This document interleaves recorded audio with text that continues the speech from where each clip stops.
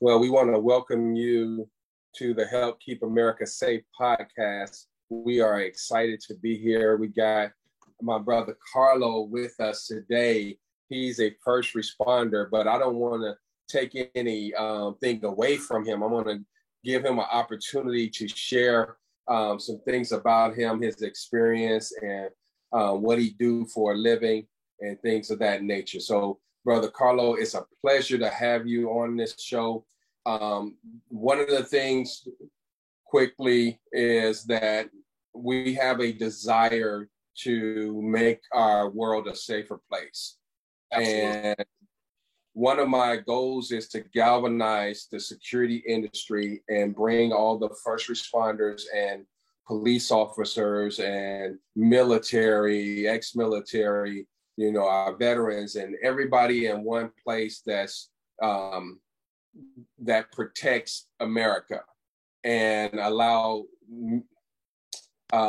information to easily transfer between the different groups and things of that nature. And so we're galvanizing all the industry, different security sectors as well. And so if you're doing, say, fire alarms, the systems, and versus armed officers, private investigations, we're bringing everybody in, IT, cybersecurity. We want them all to be trained, be able to communicate, collaborate on how we can best keep America safe. Absolutely. With that, collaboration is everything. So many things get lost in the weeds, miscommunication between agencies. You get these bad bloods that develop between individuals when we all really have the same goal. That was a big push after 9/11 that the federal government made when we try to bring so many large agencies together, we don't meld well. So they came up with things like the incident command system, standard incident command structure for events, in that effort to really get us all on the same page, because we don't have time to get on that page when the event takes place. In my business, in emergency medical services, we kind of use the term, you don't pick your calls pick you. So when you don't have time to get ready, we have to be on the same page. Exactly. So you are EMS, with it paramedic? Yes. I've been a paramedic for 12 years now. So I'm a licensed paramedic versus a certified paramedic. I actually have a degree in pre-hospital medicine, a degree in paramedicine. So the difference, and a lot of people don't realize this with the state, and it's a big part of credibility, even with security, the commission goes a long way. That means you have somebody who's standing by and advocating for what you do. A certification just means that you meet state minimum requirements to be there. A license means actually endorsing you to practice what you do. So that's something that's really held with us. And I think with the security guard license as well, you're not just the bare minimum person that the state says has to be here. You're endorsed to be performing your job, and you should act accordingly. Yes, exactly. Well, that is awesome, man. And so I'm sure you have a lot of stories to tell about the duty. What are some of the things, like one thing that's near and dear to my heart is, and I don't know if we talked about it, but I want to have a helpline for our first responders.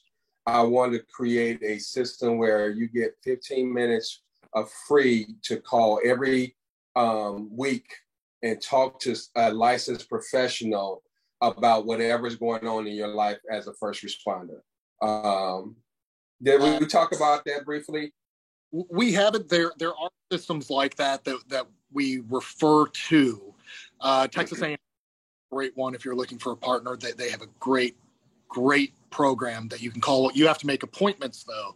So a lot of these guys and girls who do this, they end up getting either referred to the standard, God forbid, suicide helpline, mental health crisis line. But especially in my field, there's a fear around that because we know the legalities of There are certain things I can and cannot say. If I say the wrong thing, are required to contact 911. You will be mandated to go to the hospital, that sort of thing. So there's that huge stigma against mental health crises surrounding a profession and public safety in general. Yes. We also have the apprehension to seek help. Right. And so, I'm working on that way to eliminate some of that, and to only be required to say that, yes, you did call, versus and this is how long you had that conversation, but that's all that I'm going to report to the state. So I don't know how I'm going to pull it off, but I believe that I'm going to pull it off. And because I know that stigma, like you said, that you don't want to be benched, you don't want to have to sit down, you don't want to have to take a leave or things of that nature because of what's going on. But that doesn't negate the fact that you still need help, right? Or worse, because you can feel more trapped. When you're already in a situation where you feel troubled, you don't know what to do, the last thing you want to make someone feel is that they're alone. And that's something we professionals, when you encounter people with weapons or people who can become physically violent. I've seen plenty of people who can become physically violent to the point that they're more of a threat than someone with a weapon. The last thing you want to do is make them feel like they're cornered or they have no avenue. Because human beings, we're animals, and animals pushed in a corner lash out. We become dangerous creatures at that point. So you want people to really feel like they can come out and express their needs. Something that we do at my current organization. I work for Harris County Emergency Services District 11. So that's my current position resume. I help supervise night operations between dispatch, logistics, and field operations. So actual ambulance response and coordination with other departments. When you have an incident like this, you should talk where something's traumatizing or, it needs to get out there. You need to handle that in the moment. You shouldn't send somebody home with that inside of them. Yes. And I think Northwest EMS, just to the north of us, who handles a big part of Tomball, they actually have a whole course they put on for families of first responders to understand, the cues when somebody comes home and things just aren't right. Well, what really should happen is that unit should be taken out of service immediately following the call. And even if you debrief it for 5, 10, 15 minutes, you should talk about it. You got to let off that relief valve or it stays inside, because who knows what the next call is going to hold. Exactly.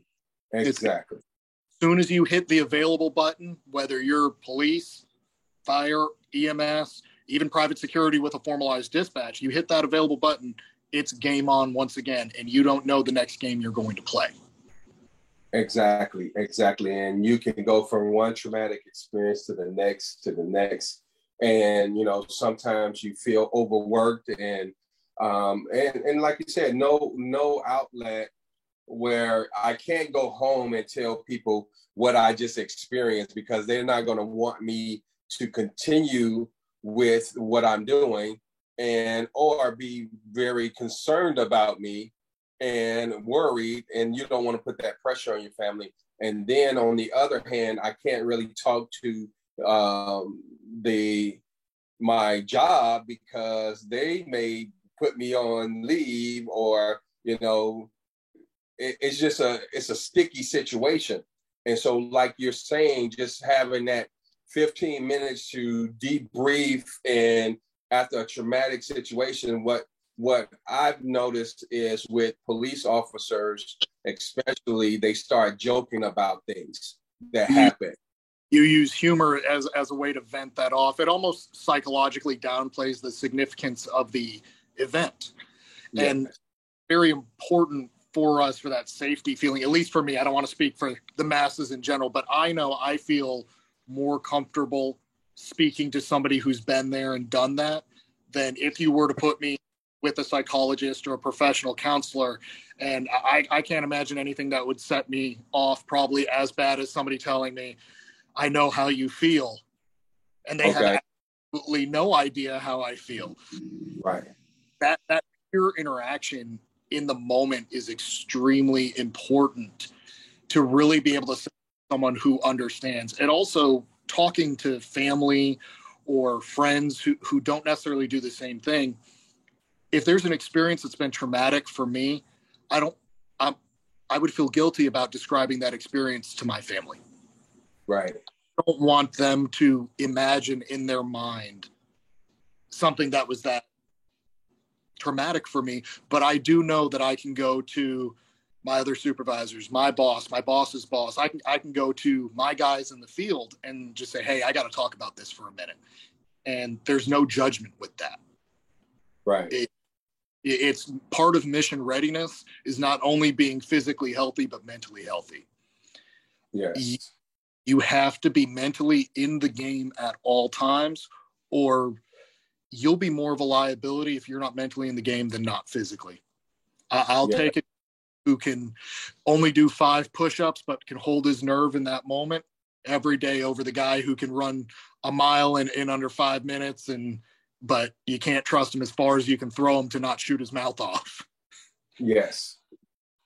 Yes. So that is key, brother. I'm glad you brought that up because I hadn't thought about it in that light.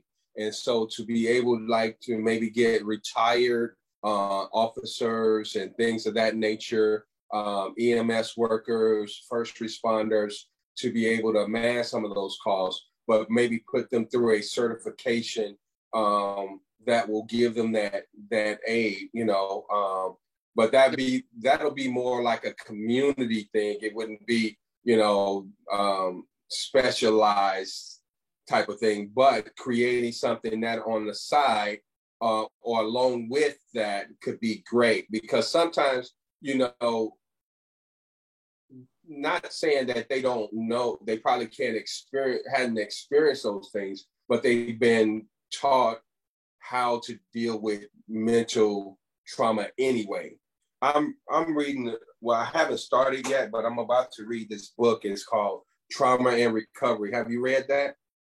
I've read Trauma and Recovery. That goes a lot along with The Body Keeps the Score, or there's one more that actually talks about the physiologic effects of stress down to the cellular level.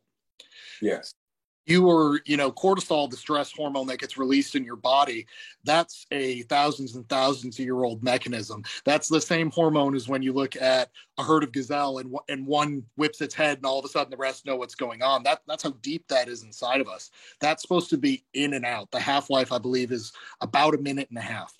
But when you're constantly stressed and not dealing with these issues, that's flowing through your body all day. Mm. It shuts down your immune system. It shuts down growth. It shuts down all these other functions. Scientifically, we know you are less empathetic to others if you have a large amount of cortisol in your body.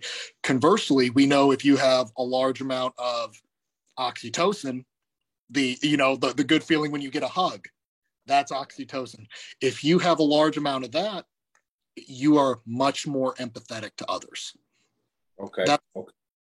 When we treat patients, or even in law enforcement or in the fire department, it's important to touch people. We put on gloves and everything, and we forget it's okay to touch your patient. It's okay to put a hand on someone's arm and just say it's going to be okay. That exchange alone can be worth more than a lot of medicine. Wow. That's awesome to know.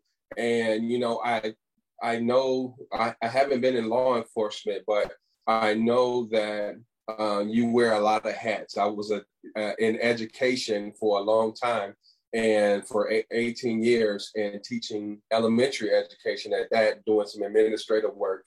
And I didn't want to go into law enforcement because it's just like, now I got to deal with the same kids, but now they're on drugs and got grown-up issues as well, but still the same type of mentality and stuff like that. So law enforcement officers, they're probably the most diverse of all first responders. A law enforcement officer, from my observations, and I've gotten the great opportunity in my career to work with a lot of what I would believe are great law enforcement officers. I've also got the learning experience to witness a lot of law enforcement officers that I wouldn't necessarily repeat their actions or similar actions in my profession. A law enforcement officer has to be a social worker. They have to be a negotiator, a de-escalator. They often, a lot of times for CPR and progress roles, the police will beat us because they're more dynamically deployed.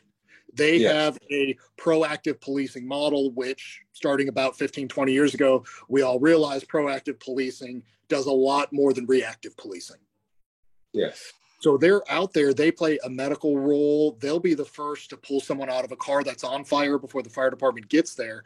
So law enforcement, just by their dynamic alone and the authority they hold, they hold a lot of civil and criminal authority. They're so available to the public. And we have a shortage of them. And one of the things that concerns me, about the individuals, because a lot of times when first responders don on a uniform, the public deems them as, superhuman or some kind of alien or something like that. But I'm concerned about their souls because, it's a lot going on and they're not, in my opinion, properly trained to deal with all that goes on, as far as how to manage their money, because they start taking on extra jobs, the EJs, and then they get burned out, and then they working 60 to 80 hours a week, just unhumane stuff, right? And then when you are called upon in your regular job to be wear all those hats as you described, you can't be at your best if you're physically tired. There's plenty of studies that show, based on how long it's been since you've had an adequate amount of sleep, you can actually miss enough sleep over the course of a week just by doing shift work that you're more impaired than if you're legally intoxicated. We do know that scientifically. If anybody doubts that at all, please reach out to the podcast. I can send the literature. It exists. I'd be happy to send it over to anybody who just doesn't believe that. But you get enough missed sleep in you, your judgment goes down, your coordination, your reflex time, down to what we call myelin, the lining of your nerves will actually degenerate and your nerves don't work as well. To combat this largely, especially law enforcement officers, but across public service, we're generally not paid very well in comparison to anything else. You take on those extra jobs because you want to make that average income in a world where everything is getting more expensive continually. There's this constant just race to try and make more money, almost to survive. So we create an environment where they have to work too much. And then we also create an environment where we hyper scrutinize everybody when they make a mistake. And it's easy to feel, I've never worked direct on the law enforcement side. I have been a certified firefighter 1 and 2 back in the day. I've been the licensed paramedic for 12 years. I've worked in the hospital setting. But how trapped can we feel when we're expected to perform 110% when we're sleeping only 30% of what we should? That's an unfair expectation. And you brought up a good point at the beginning of what you were saying. We almost make them superhuman. And one of the best ways I ever had it put to me was, there's 2 ways to dehumanize people. You can make them less than a human being, or you can put them on a pedestal. When you put someone on a pedestal, it's dehumanizing in a way that it causes them to feel the need to perform perfectly. And none of us are perfect human beings. Right. It doesn't happen.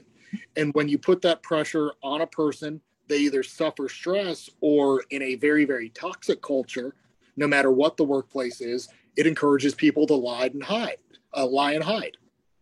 Yes. If I don't let my men and women underneath me feel like it's safe to come to me and say, I made a mistake, we have a problem. Because we all make mistakes. And sometimes they're big, sometimes they're small. My current medical director, I won't shout out his name because I didn't ask the permission before we come in here, but the medical director in EMS is the doctor who oversees us. So he has one of my favorite quotes. He says, you got to look at errors of whether they're an error of the heart or an error of the mind. We can work on errors of the mind.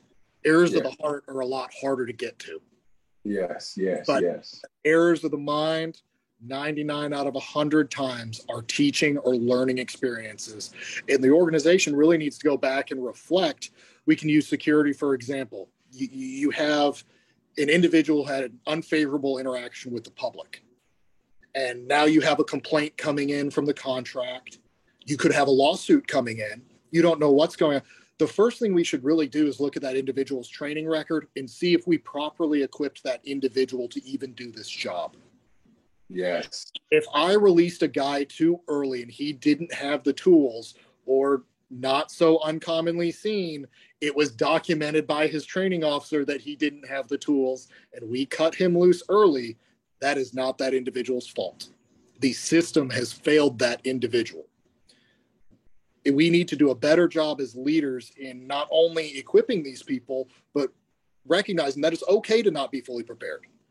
I run into situations after 12 years that I'm not fully prepared to go into, but I know there's a fire chief or a police captain or someone next to me say, hey, I'm above my head.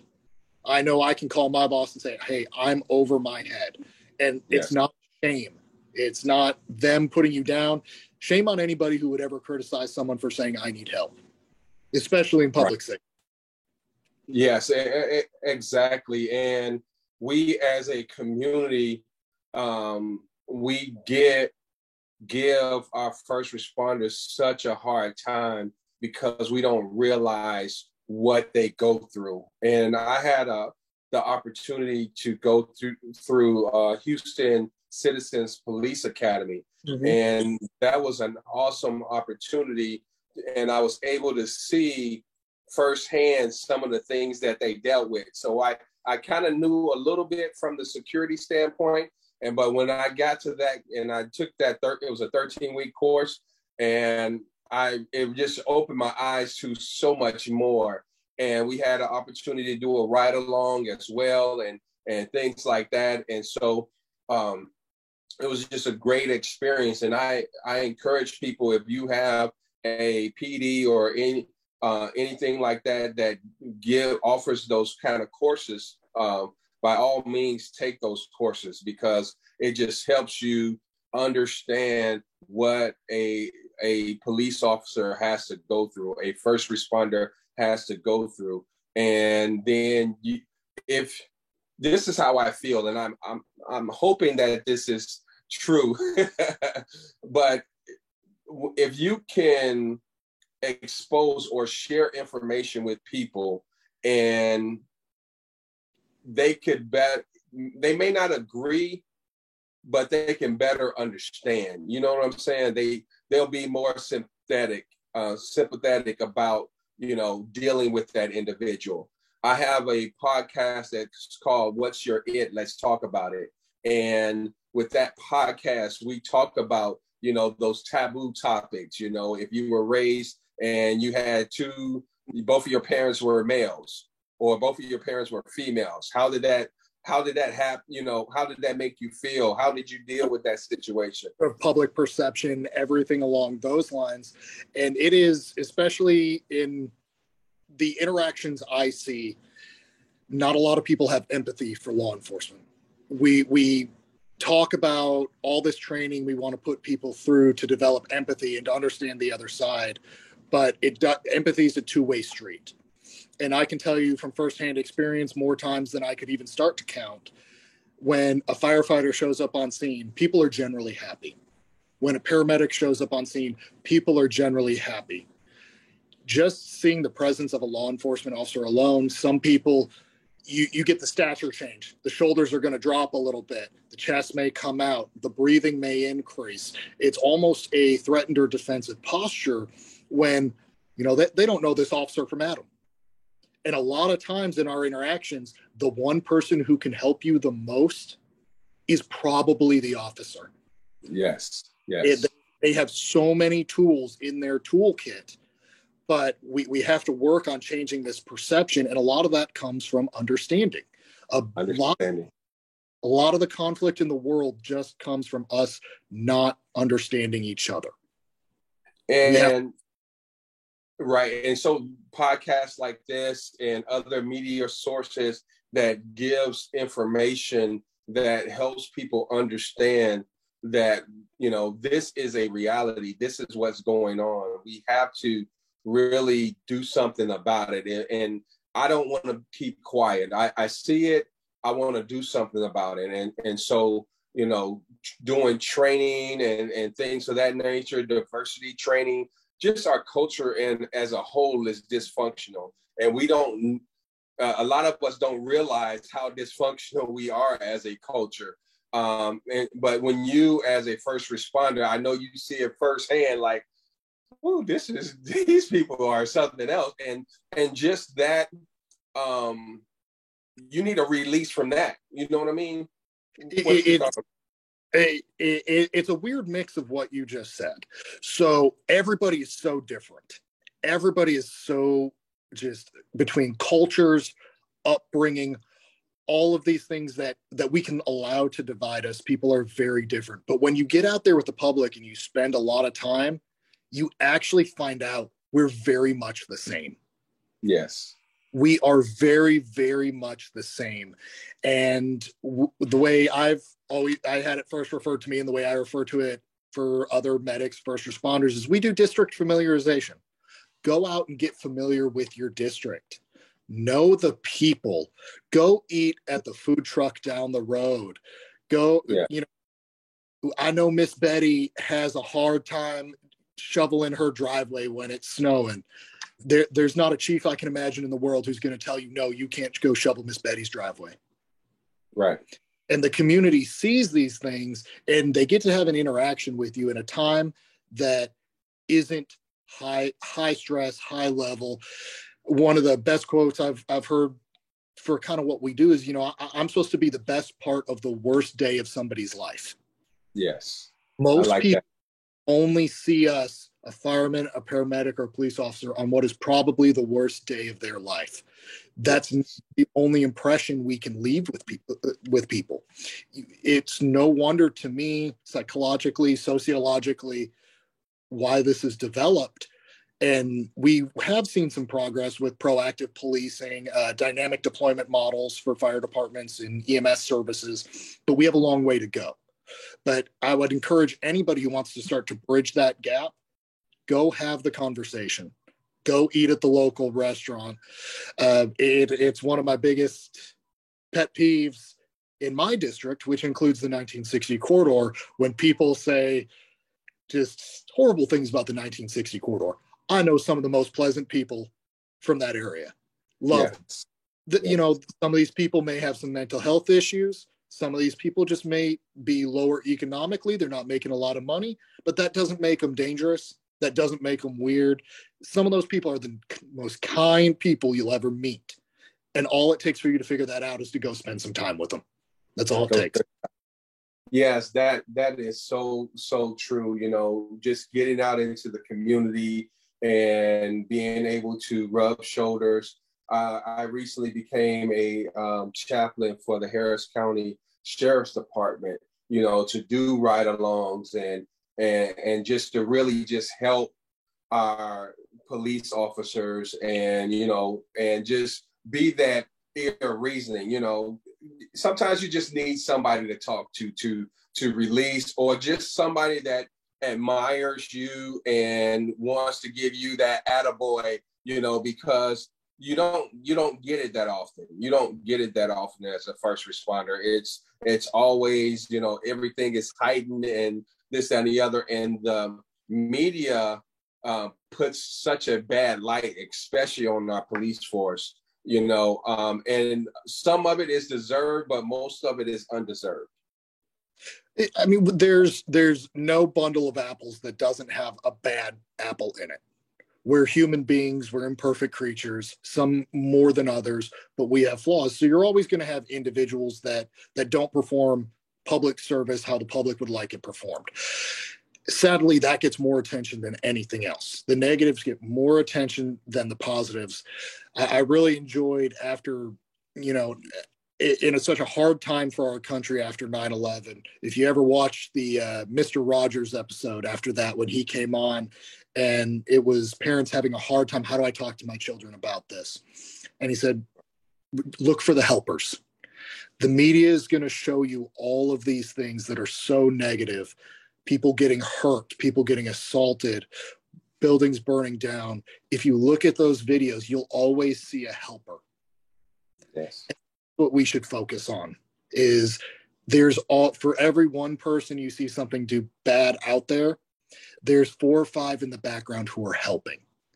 But they're all and putting their lives on the line, and not even caring about their own lives because they care about their mission that they're there for, even our veterans and how we treat our veterans that go off to war and then come back and now, have to sleep out on the street or live subpar lives because we just don't take care of them, and the mental stress that goes with it and things of that nature. So we as a country have a long way to go, but things, organizations like what you're doing with your group and, Help Keep America Safe podcast and our mission as an association, Security Info Source, we're on a mission to really help and make a change, because if I have a 5-year-old soon to be turning 6.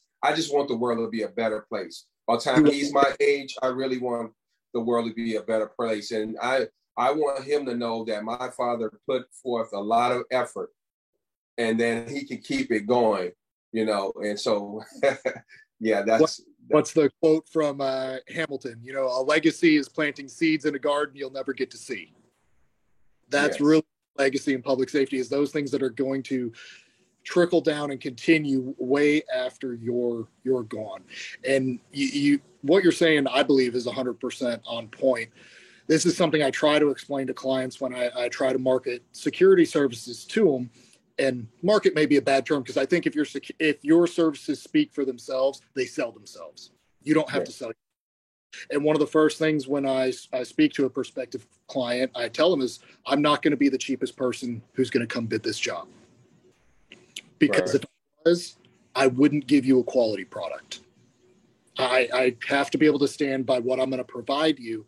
And what I'm going to provide you are men and women who are going to do a good job, who are going to treat your customers courteously, who are trained to speak to people like they're human beings, who are skilled enough to escalate action when needed.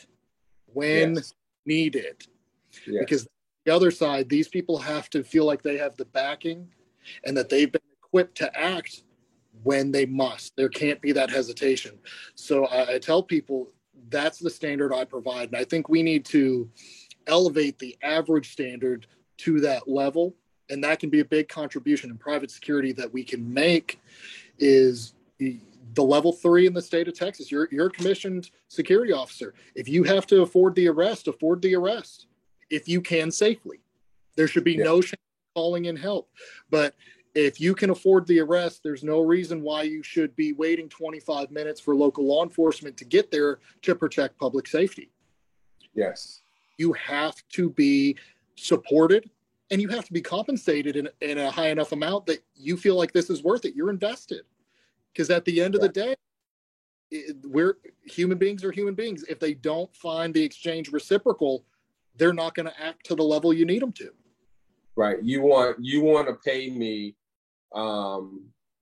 less or equal to a job that I can go work at Walmart, right?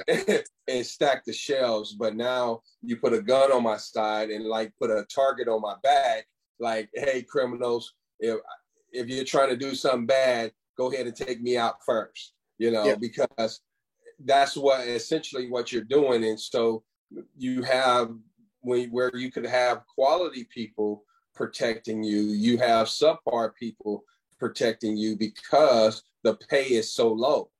I mean, and you have to really be public servant to afford, just like you were saying about the police officers and some of the lowest paid professions, our teachers, one of the lowest paid professions, and they're in the trenches, and some of them leave, like myself, because it's not cutting it.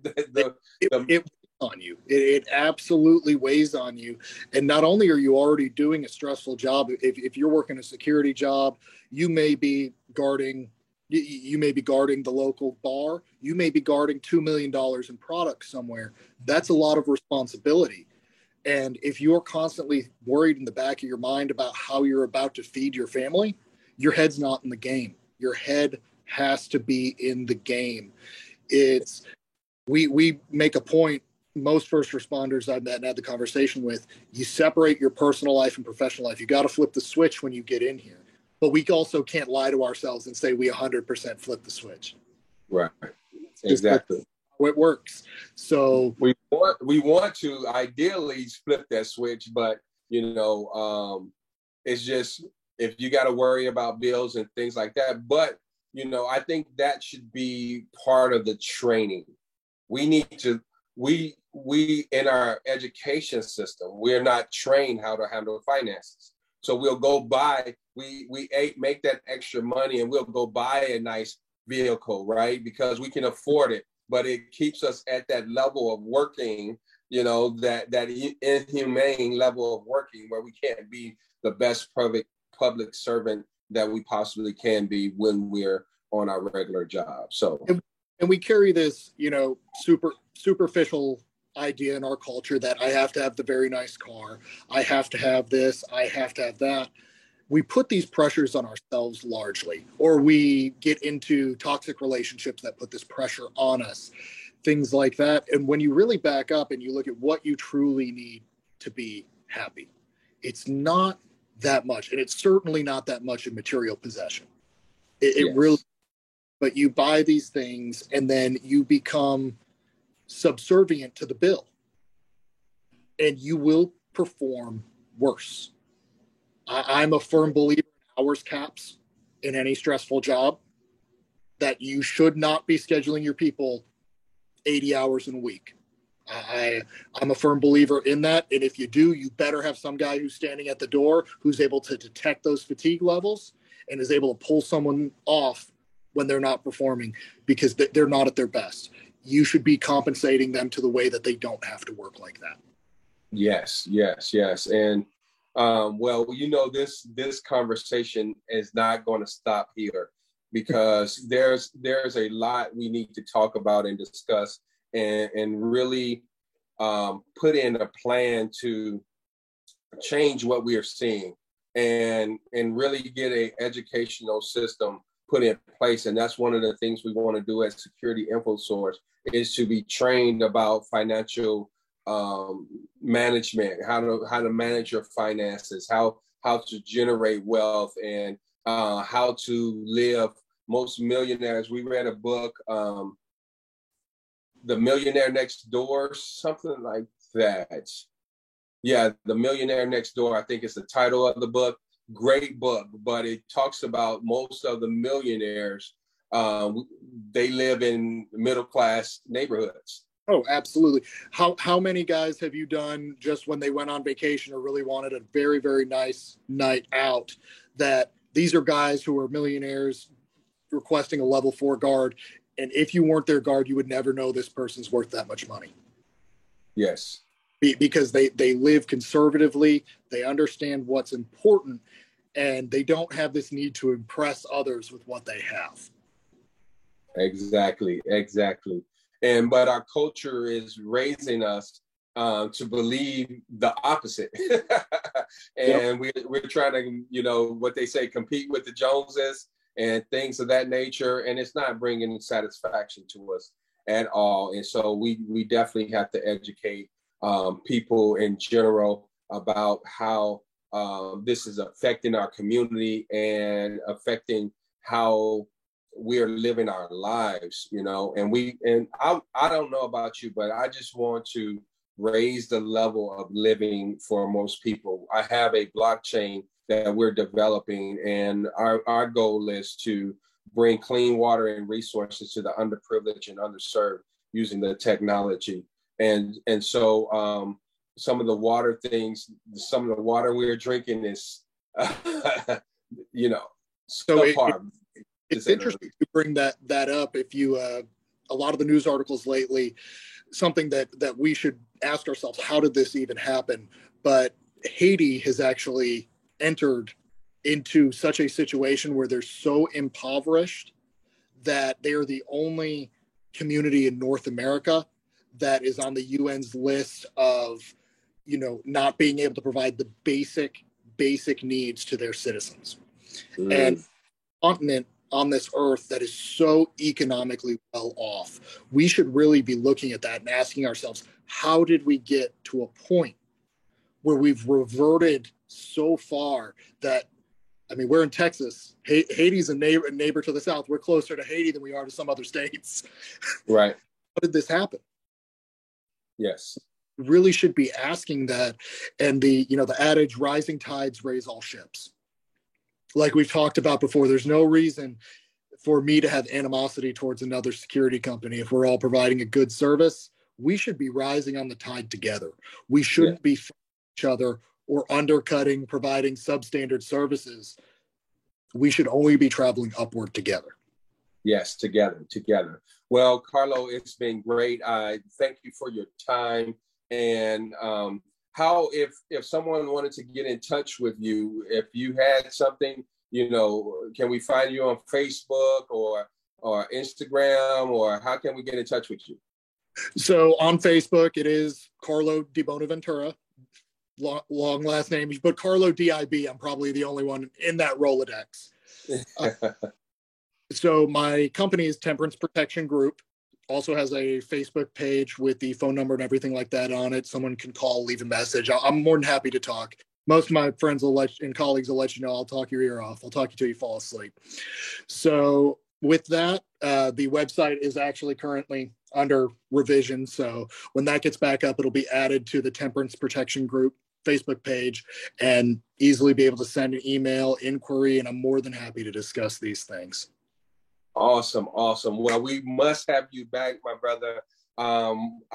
We are building a relationship, and I believe that it's going to be fabulous. It started off on a great foot, and I thank you for coming on, and we look forward to having you again. Yes, sir. Appreciate you having me here anytime. Thank you. Thank you.